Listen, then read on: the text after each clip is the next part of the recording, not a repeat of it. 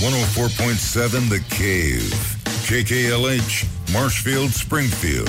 A proud member of the Kansas City Chiefs radio network. Touchdown, Kansas City! Now, it's time for Ned Talk. Here we are on a steamy Sunday. It's like you open the door, you walk outside, and you've walked into a wall, and Ned Reynolds has got a big smile on his face because that makes him really happy. You like the steamy weather, don't you, sir? You're a wuss, Joe. Come on. Oh, wow. Right out of the gate? It is perfect weather. It's summer, number one. We're about to go into July. You expect the humidity, and yes, I will admit to you, us old people don't hurt quite as bad when it's warm. All right. Throwing down the gauntlet. First seconds of the show. I'm Joe Weston, by the way. Already insulted. That was Ned Reynolds. The insulter. The insulter.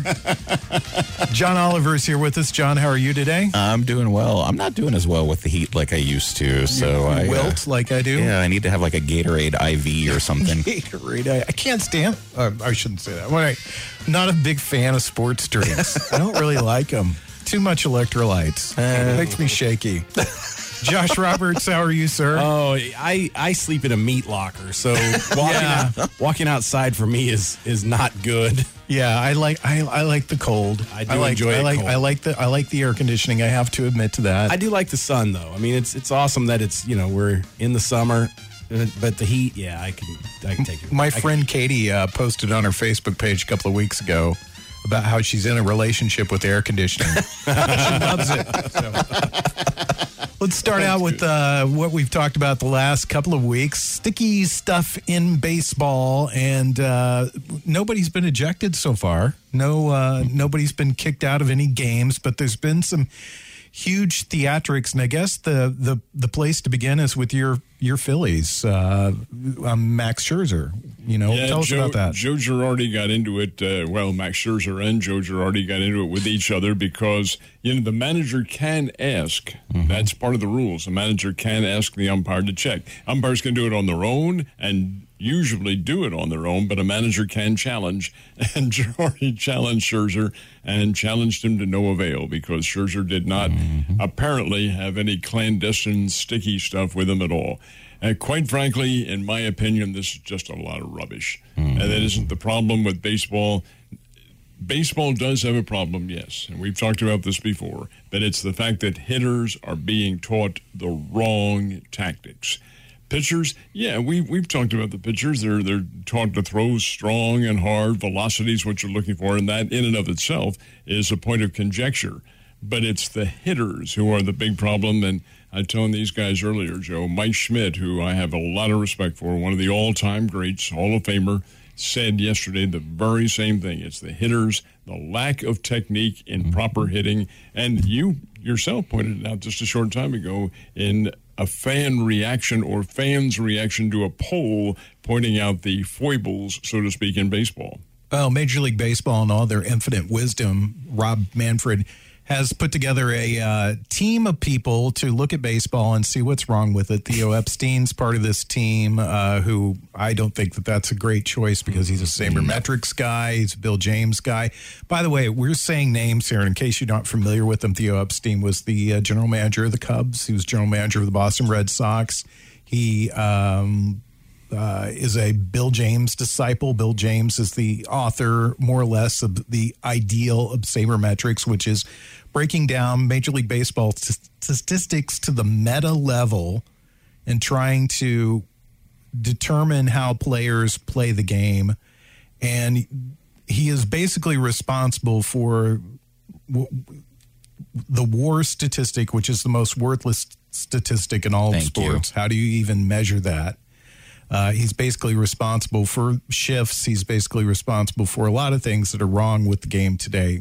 And all four of us here kind of share the opinion about it because it's hard to watch baseball games. A really exciting matchup this last week. Padres-Dodgers, 31 strikeouts. 31 strikeouts in a 9-inning game.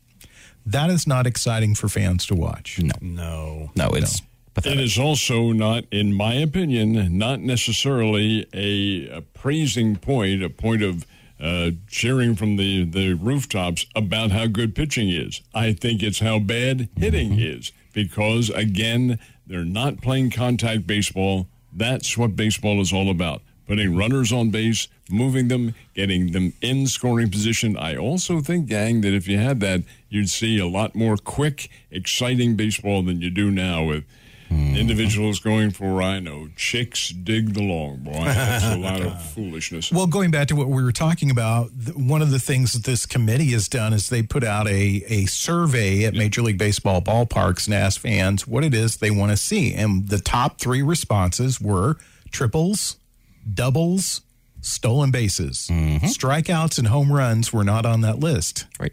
And nobody steals bases anymore. No.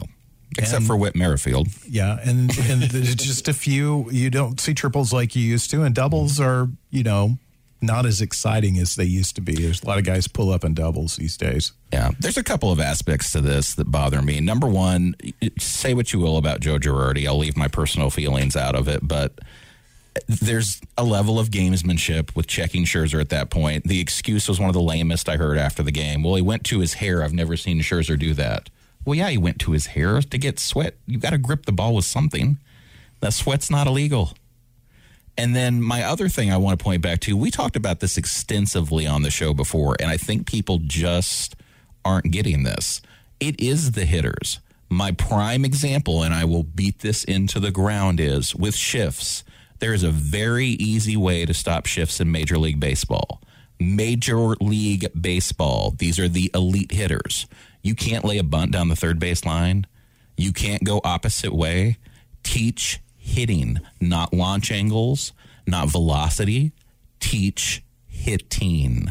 Exactly. That's a huge thing. Josh is our casual baseball fan. Have you casually watched any baseball games this year? How's your casual relationship with baseball? It's even more casual this year. But, I mean, I've tried to keep up with what's going on. And here's, always having been a casual fan, I remember going to see Cardinal games in the 80s with Whitey Herzog as the manager and their style of play. I remember seeing the George Brett era of the Royals in person. Those games they were exciting not because people were hitting home runs. They were exciting because they were playing great baseball. And so I get that, people like to see it's glamorous to hit a home run. It's glamorous for a pitcher to get a bunch of strikeouts, but that is not the fundamental of what baseball is supposed to be as far as the way that the game was designed and structured. And yes, sports change, sports evolve, whatever. But I think it's bad for baseball for it to be turning into what it's turned into. Let's talk about this for just a second because there was a Major League Baseball record tied this week. Tom Seaver's record. He struck out 10 batters in a row in a Major League Baseball game. Tom Seaver, considered one of the all-time great pitchers, 70s legend. Is Aaron Nola, who is the guy that tied that record, is he Tom Seaver in the future? Well, he may not be Tom Seaver, but Aaron Nola is a very, very, very fine Major League ball player. All-America at LSU, Philadelphia's top draft choice, and a guy who now he's not a newcomer to big league baseball. He's been around now for a couple of years. He has gradually improved his game, as you do with top draft choices. That's what you expect them to do. Nola's a fine pitcher. 10 strikeouts, that may be, just a quirk of the fact that he's a very good pitcher. My problem with that, and that is something that's very noteworthy, obviously. It ties the record that Seaver set.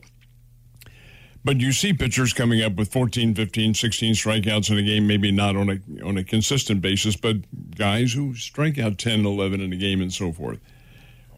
They're notable achievements, but everybody is doing it. This what do we have? 7 no-hitters this year. That's right. Yeah. It not become exclusive anymore, and it's because, sure, there are good pitchers out there, but there are also wretched hitters who are attacking the baseball in exactly the wrong manner.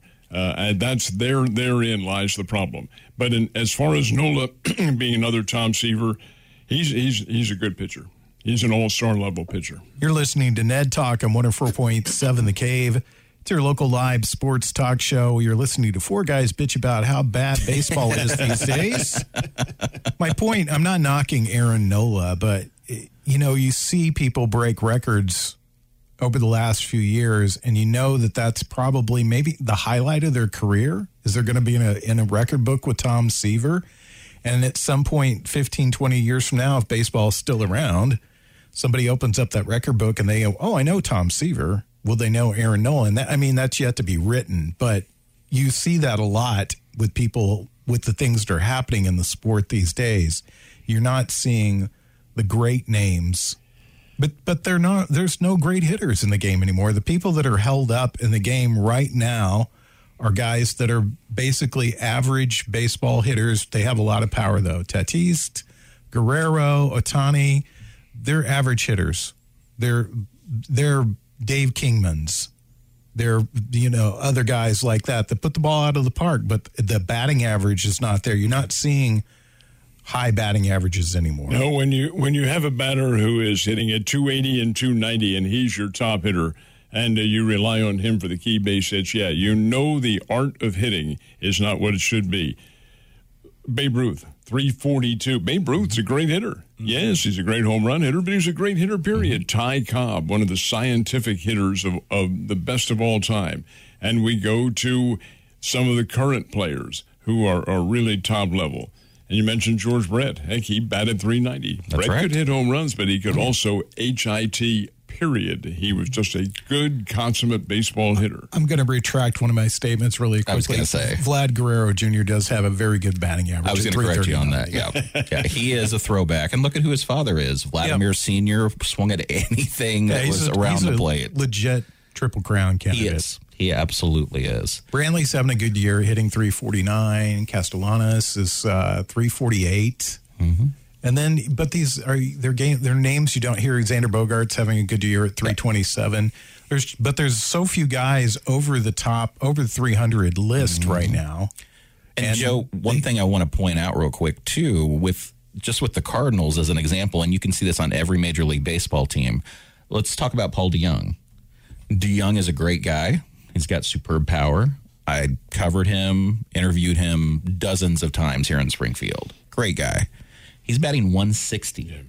Tell me another era of baseball where you can look at every Major League Baseball team, save the Astros, and see that somebody's batting under 200 halfway through the season and hasn't lost their job. And that's the point. And he's still a regular, and he's still the shortstop on the team. I think what the Cardinals are doing, I'm guessing this to be the case, is thinking this is a fluke, that he's going to come out of it. And, of course, every so often he'll hit a home run, and that's it. He won't do anything more. Mm-hmm.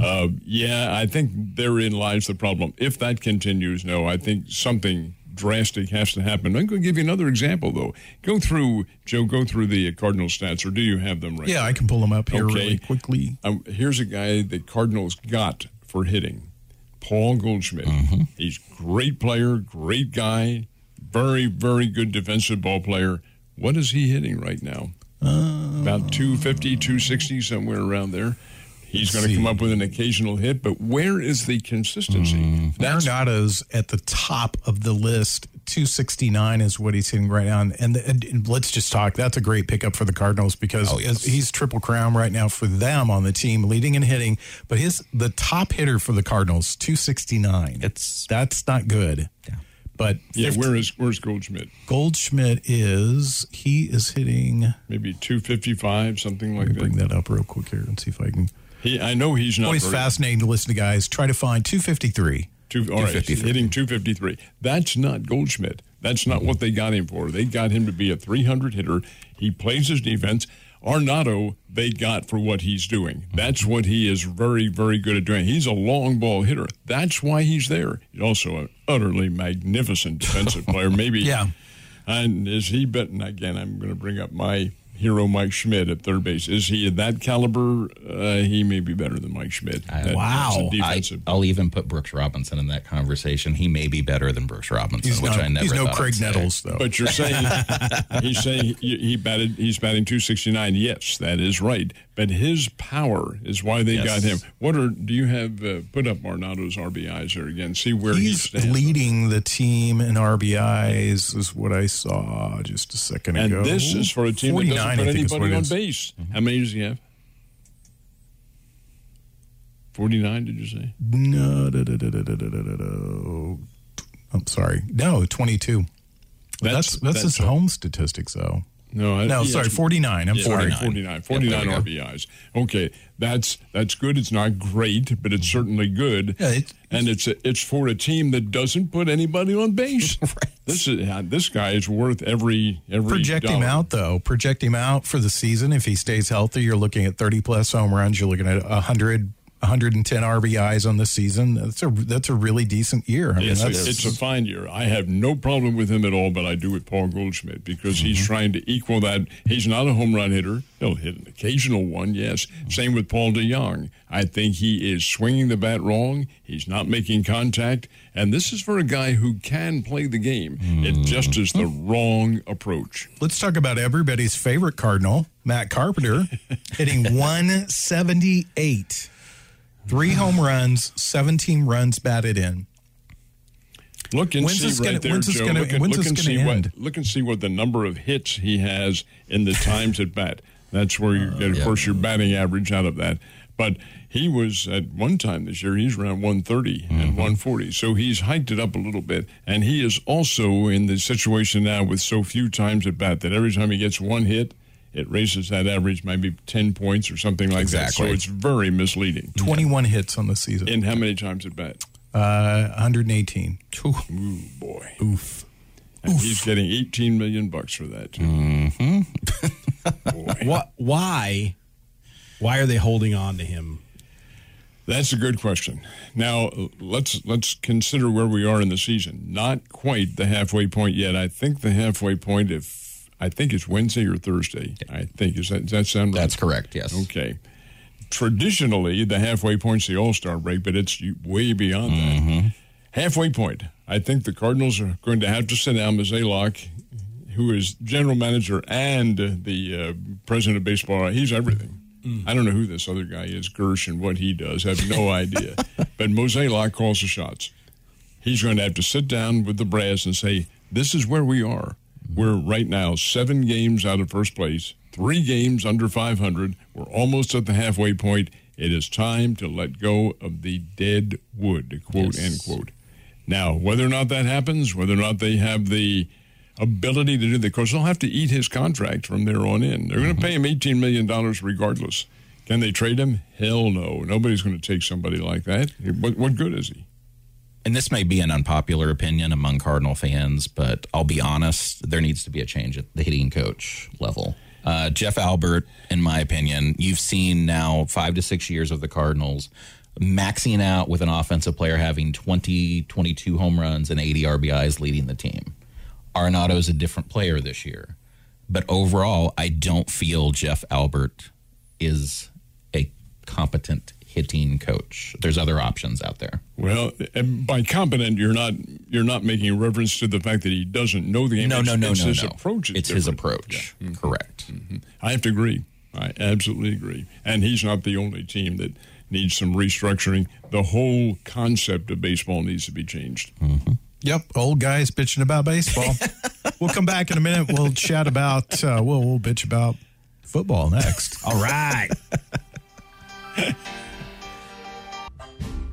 Back to Ned Talk on 104.7 The Cave, a proud member of the Kansas City Chiefs radio network. We're back. This time we're going to turn our attention to football and talk about that for a little bit. Let's start in the world of the Kansas City Chiefs. And you talk about boneheads. Talk about guys doing stupid things. Frank Clark.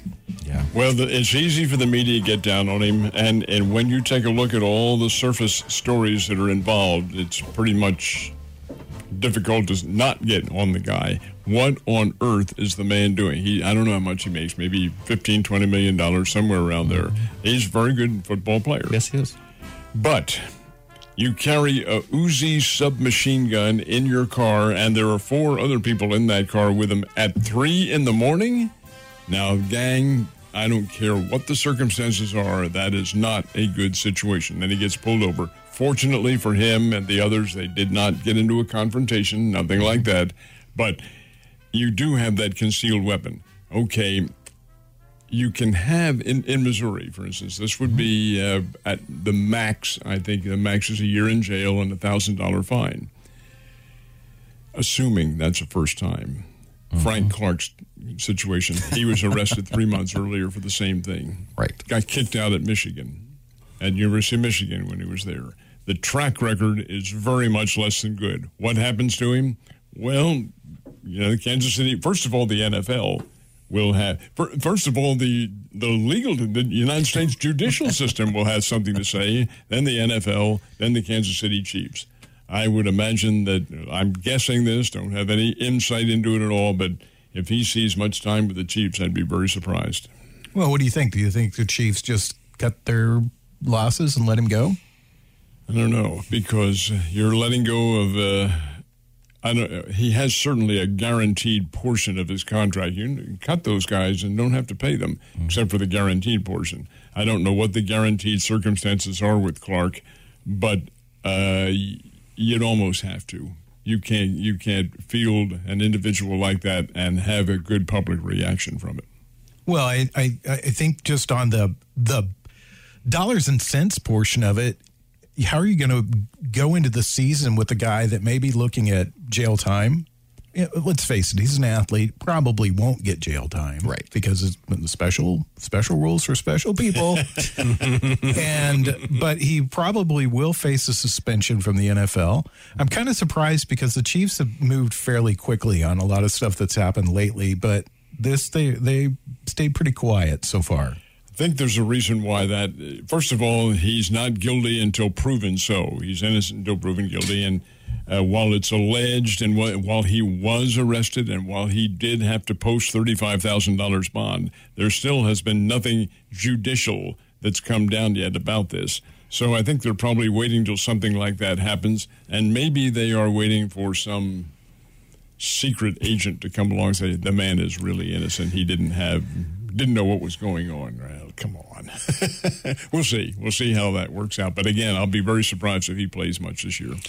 Can we look at the bigger issue that we're calmly discussing, someone having an Uzi submachine gun in their car? Probably should. There are two people that should have Uzi submachine guns, soldiers and extras in the movie Scarface. You have no reason to have a submachine gun in your car. Well, I mean, all that aside, I mean, it's for me, it's such a bonehead move. It is. I mean, this guy he's a millionaire. He plays for the Kansas City Chiefs. He's out at 3 a.m. with if he's concerned about his safety, don't be out. If you're concerned about your safety, there are legal remedies for that you can go through that don't infringe on your Second Amendment rights or any way like that. So I don't get what this guy's doing. I mean, I just don't. What's the purpose? Why is he's got his head up his butt? Everybody's sitting there. Everybody's shaking their heads at the same time. I'm sure there is a reason why he had it, but it's machismo, right? Yes. Macho bravado. No, that's all it's it probably is. more than that, guys. It's probably something that is bordering on the illegal. And it's unfair to even brand somebody in that category. But the fact of the matter remains, there is really zero excuse for having something like that happen to you. To your point, Joe, if you look at the entertainment industry, celebrities hire bodyguards. Professional athletes don't, and that's part of their ego, their macho bravado. They're like, hey, I'm a big professional athlete. I can bench press 400 pounds. Nobody's going to mess with me. But then they go out in these situations and think, I'm going to carry a submachine gun with me just for the fun of it, just to show off to my buddies. The whole attitude of that is so misplaced. And you see it so much in professional sports now. Who was it? A few years ago that went to a nightclub with a gun in his sweatpants and ended up shooting himself in the. That was an NBA player. That was an NBA player. That was Plaxico Burress.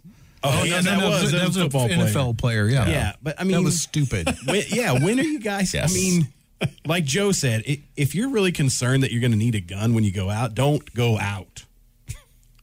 Well, again, Ned's a journalist.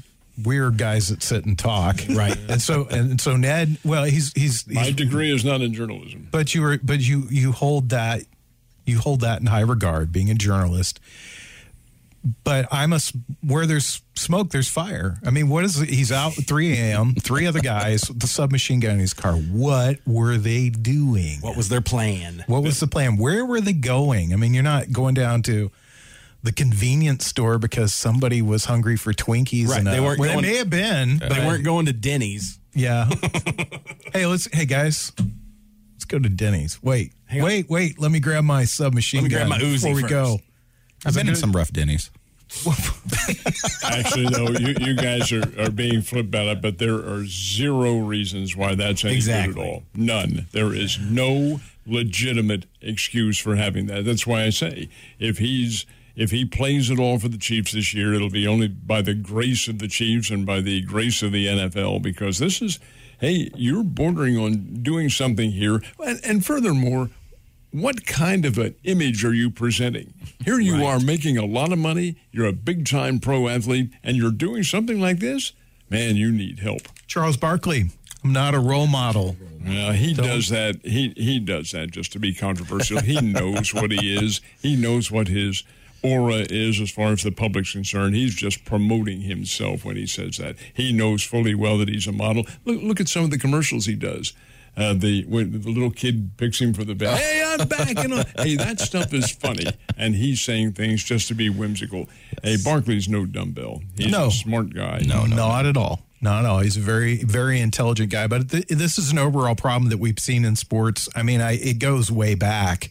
Yeah. It just is the fact that a lot of things happen now that we know more about. The gentleman's agreement between the athletes and between the journalists doesn't exist anymore. Correct. And so we see a lot of things that happen. But, I mean, there's just certain things that you throw into you're being a bonehead. You're just completely being an idiot to do some of the things that these guys are doing. And there's no good reason for it. There's the problem. The reasoning, there is none. Other than the fact that you think you can skirt the law, you think you can do something maybe for whomever, because there were, I think 2 or 3 other guys with him in this car. What is this? What are you doing? Is it something illegal? Were you bordering on maybe, I'm just using this as an example, is there a drug hit coming in, something like that? Whatever it is, there are 3 things, 3 reasons, and none of them are any good. Young men with a lot of money. Yes. Maybe too much money. Yeah, maybe too much money. That's no one to structure their life from the time that they started making that money. Let's switch gears and talk about the other real major story in the NFL this week, and it's Carl, and you're going to have to help me with this. Nassib, is that how you pronounce his last name? Nassib, Carl Nassib. Oh, the guy from the Oakland or the Las Vegas Raiders. Yeah. He came out as being gay this week. He is the first active NFL player to ever come out as being homosexual, and so far, and the big names in the NFL have been very supportive and responsive, and his jersey has been the top seller in the NFL since this happened. Nice. But what do you think? I mean, what's your thoughts? Doesn't phase. Hey, the guy can do what he wants. Exactly. If his life is diverse to what I assume these other guys and me, that's fine. He wants to do it. Leave me alone. It's not something that you can adjudicate. Nothing like that. He wants to come out. I do object to everybody. Oh, how brave this man! Come on, man. So I'm straight. Nate Reynolds is straight. Hey, he's brave for admitting. Come on. Well, people. no, I'm going to have to disagree with you on that, because just culturally, how we look at people who are gay, it is nobody's business. It is nobody's business, but it's such a tough. He's opening himself up for so many things that are going to happen. For all the voices that come out in support of him, there's hundreds, if not thousands, of voices that will call him names, and there'll be guys at the bottom of the pile that'll say things to him. There'll be guys that will secretly whisper, "I don't want to locker with him anymore. I don't want to be in a locker room with him. I don't want to be on the field with him because I don't know." I mean, we saw this with Magic Johnson. I mean, when he came out that he had AIDS, there were people like, "Hey, I'm not playing basketball with this guy." These are personal decisions. Yeah. They are nobody else's. It's nobody else's. I'm surprised the guy even came out. Nobody cares. You do what you want. Well, people care. People do care. I don't. Well, but I'm I don't think I don't think you can look at the world through your own myopic vision. I mean, and I'm not criticizing you for that. Everybody does that for a time. You may not care, but there's a lot of people out there that do care one way or another. If that's the case, Joe, why make it public? Well, I all think you're going to do is create controversy and discussion and things like when a person's private life of whatever the case might be is nobody else's business. Here's how I look at it, Ned. It is a fresh example of representation, and that's why he came out, because the LGBTQ community is looking for more representation. They're looking for more acceptance. That's what they're doing.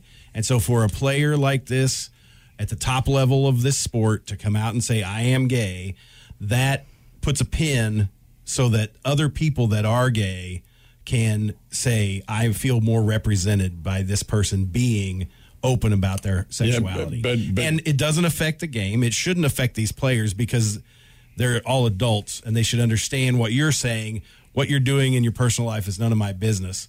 And as a football player, we're playing football and it should be fine. But he will receive criticism. He will receive more negative press than he deserves. But that is the reason that he came out, is to represent people that are the same inclination as him. Well, sure, and that's fine. But why do they need representation? We're all Americans. We all follow the same rules. The Constitution is there for everybody. All men are created equal, and that's a form of verbiage that includes everybody. Men and women are created equal. But why do we need certain groups to be represented like that? Well, because they haven't been in the past, because we're all together. Well, and I see where you're coming from, but what I'm saying is those people for countless years have felt like they weren't part of that. That's their feeling. Well, but there has been evidence truth, to though. back it up. The hate crimes that have been perpetrated against all these groups have fostered that need for them to have the acceptance that they're now starting to get in these circumstances. and just the fact that you're viewing the world through your own white male Protestant view. And when you do that, you know, we don't have the same view. We're all three white male Protestants, more or less. That's the background that we grew up in. And so when you view the world through that background, you don't go, well, why does somebody need more representation? Why does that need to come out? And I think it's not so much important that this guy comes out. It's important there's a kid out there somewhere at some point that's like, you know, I love football, but I don't feel like everybody else. And he can choose a path that he wants to go down now, or she wants to go down, that maybe they didn't feel was open to them at that point in their life. And it's the same thing as breaking the color barrier in a certain regard. It's not the same, but it's in the same category. Anyway, we'll come back with a roundtable discussion, which is about what might have been. It's on Ned Talk on 104.7 The Cave.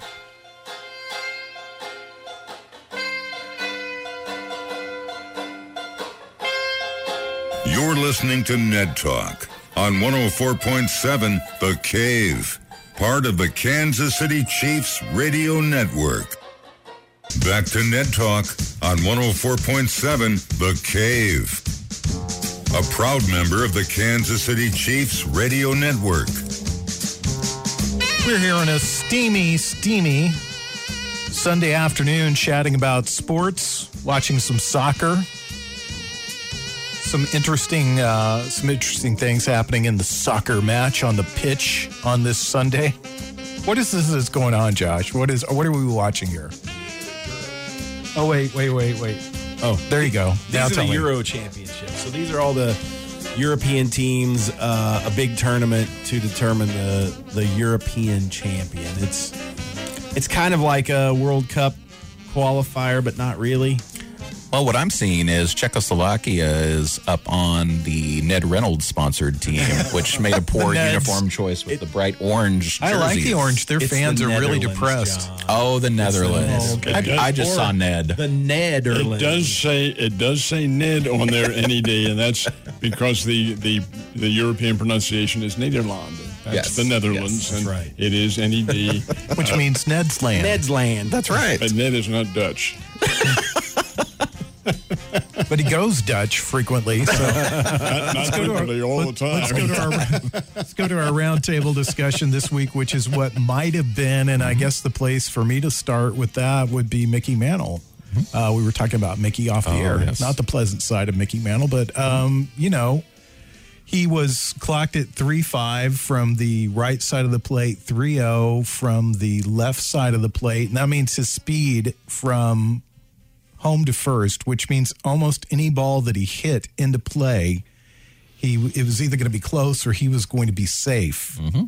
But the well-known story, the drainage culvert in the outfield of Yankee Stadium, and he hit that and tore up his knee and never had quite the same speed. What might have been with Mickey Mantle? What extraordinary numbers could we have seen if those things hadn't happened to him? He already had 536 career home runs, one of the all-time greats. He's a Hall of Famer.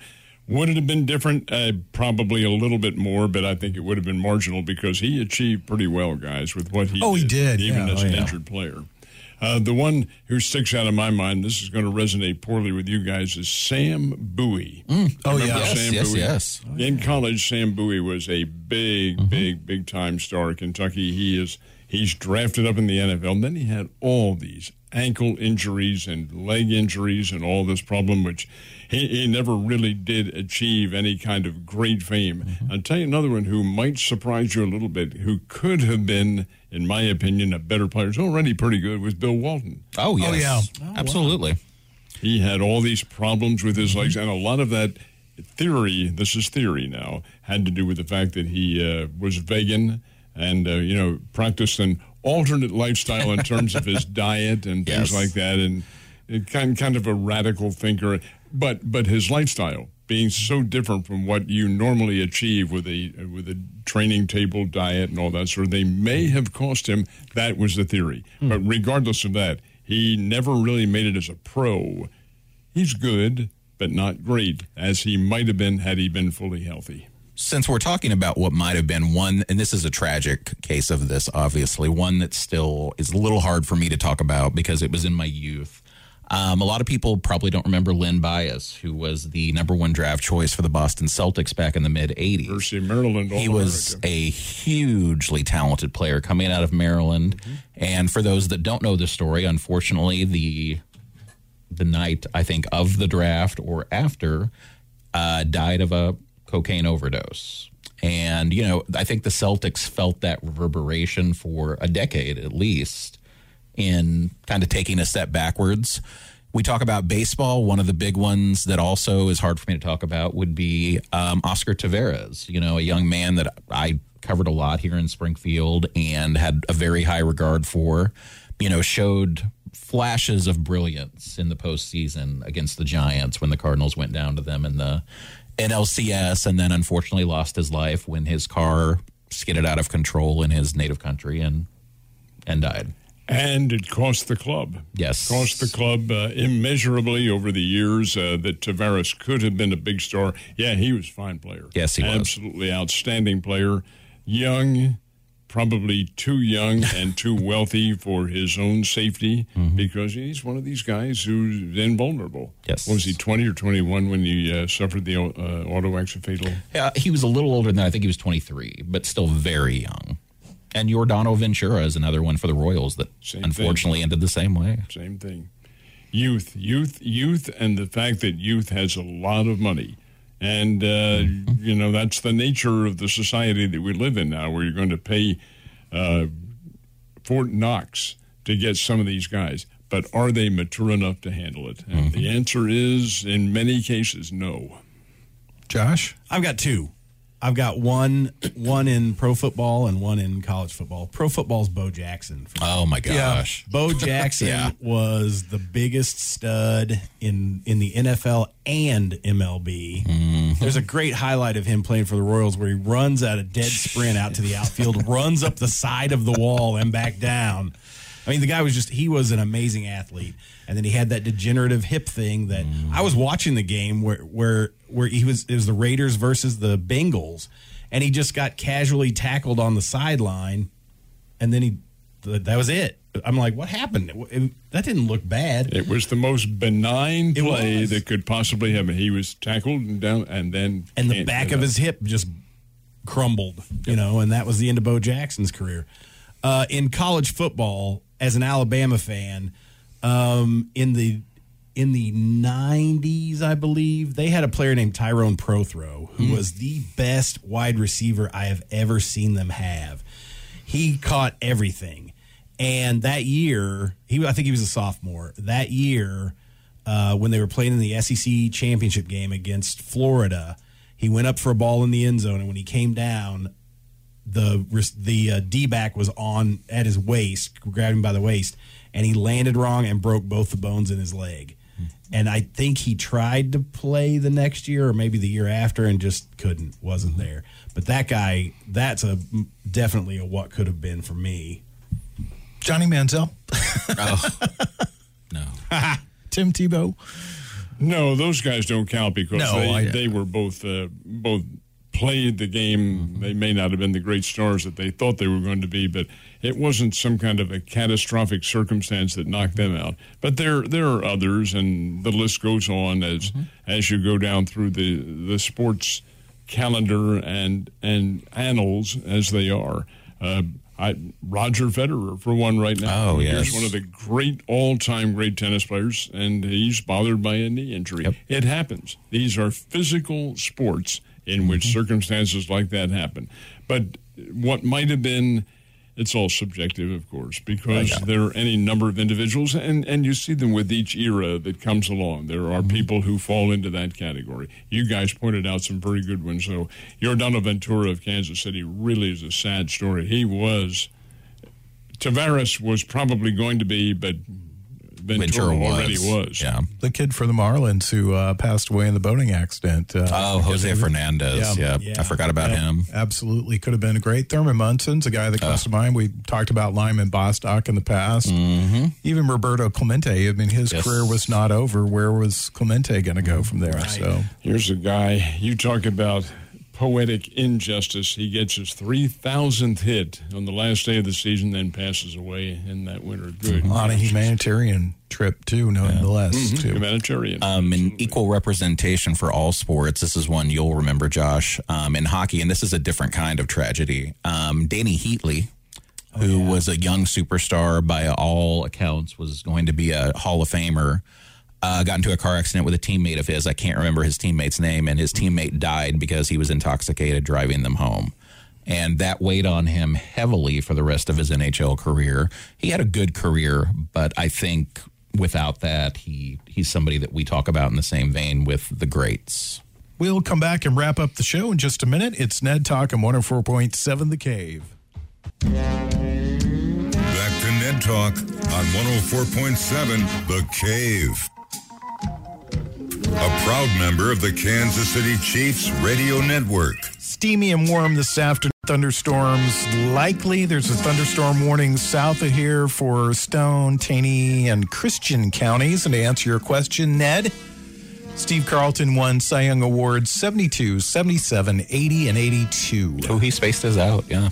Yeah, Triple Crown winner in 1972. We're talking about Jacob deGrom while we're off the air. Looks like he's on track to win his third consecutive Cy Young if nothing happens to his arm, which is always the fear that you have with a guy that throws as hard as he does, that you're going to see some sort of injury. So, hopefully he'll stay healthy. Let me just throw a little note of caution into what you said there. You're right. He does throw hard, but he has been throwing hard for now 3 years, and he's made it work. Obviously, he has that technique. Same with a guy like Adam Wainwright, who does not throw hard, but snaps off that big Uncle Charlie curveball, well, he knows how to do it, and he's not putting the strain on his tendons at all. There are methods, there are techniques to learning how to do these things, and these guys have mastered those techniques. They know what to do. Not saying that throwing the ball hard is an error, nor hitting long balls. It is how you do it. It is the technique and the consistency with which you follow through. Your elbow has to be above your shoulder. Exactly. That's how you protect your elbow. That's what we taught our kids. Yes, exactly. So we're at the end of the show, and we always talk about what we're going to watch this afternoon. Ed, what are you going to partake in? Well, that's a good question. If I had the Cardinals and Pirates, I'd probably watch that, but I don't have it in my system, so I will not be. No, I'm just fine without it. But there will be something, I can't specifically tell you what. May watch the end of the Olympic trials coming up, though. I'm interested to see how this is the final day for the track and field trials, and really the final day for all of qualifying. There may be some more, the gymnastics going on up in St. Louis, but I want to see how our U.S. Olympic team fits into the scope of things, and I think it's going to be in all phases pretty good. What about you, John? I don't know that I'll be watching anything, but a nice local plug. My children and my wife and I are going to go to the Missouri Sports Hall of Fame. It'll be my wife's first time going, and she is very excited about it, so I'm looking forward to taking my lovely bride there for the first time. She will enjoy it very much because it is very well done. Yes, it is. And what about you, sir? Today, I don't think I'm going to be watching much as far as sports, but the Stanley Cup Finals start tomorrow evening, and my favorite team, the Montreal Canadiens, made it in, and they have to play Tampa Bay, who is really good. Yeah, we didn't talk about that. The finals are set for the NHL, Tampa Bay, and the Canadiens, one of the original teams, is the original in. 6. And we talked a lot off the air, and we don't give the NBA as much love as we should, but the NBA... the finals have been very exciting. Fantastic. And some really good teams, the Clippers and the Phoenix Suns. Yeah, they look good. Looks like the Suns are going to make it all the way in. And then on the other side of that, we're at 1-1 with the Bucks and the Hawks. Atlanta Hawks, yeah. Well, so back to the media, Joe. Just remember, Trae Young's game doesn't translate to the pro level. Oh, stop it, you guys. Stop it with your media hating. I really get tired of that. Come on. I'm going to watch the Red Sox sweep the Yankees and lament about that the rest of the day. Sorry, Jim. So we're going to take next week off for 4th of July. So we want to tell everybody, please don't shoot your eye out and be safe and have a happy 4th, Ned. Thank you. That's very nice. You have a happy 4th as well. John, happy 4th. Thank you. You as well. Josh, happy 4th. Happy 4th. I hope we all come back with all of our fingers. Yes, me too. Thanks to everybody, including Corbin Campbell, Scott Meyer, Mike the intern. We'll see you guys in a couple of weeks. If you're just tuning in, download the podcast at 1047thecave.com. You can also download it through your Cave app, and you can download it wherever you get your podcast at. Remember, those tickets are on sale right now for Mitch Holtis. He's going to be here July 22nd for our happy hour with the Chiefs.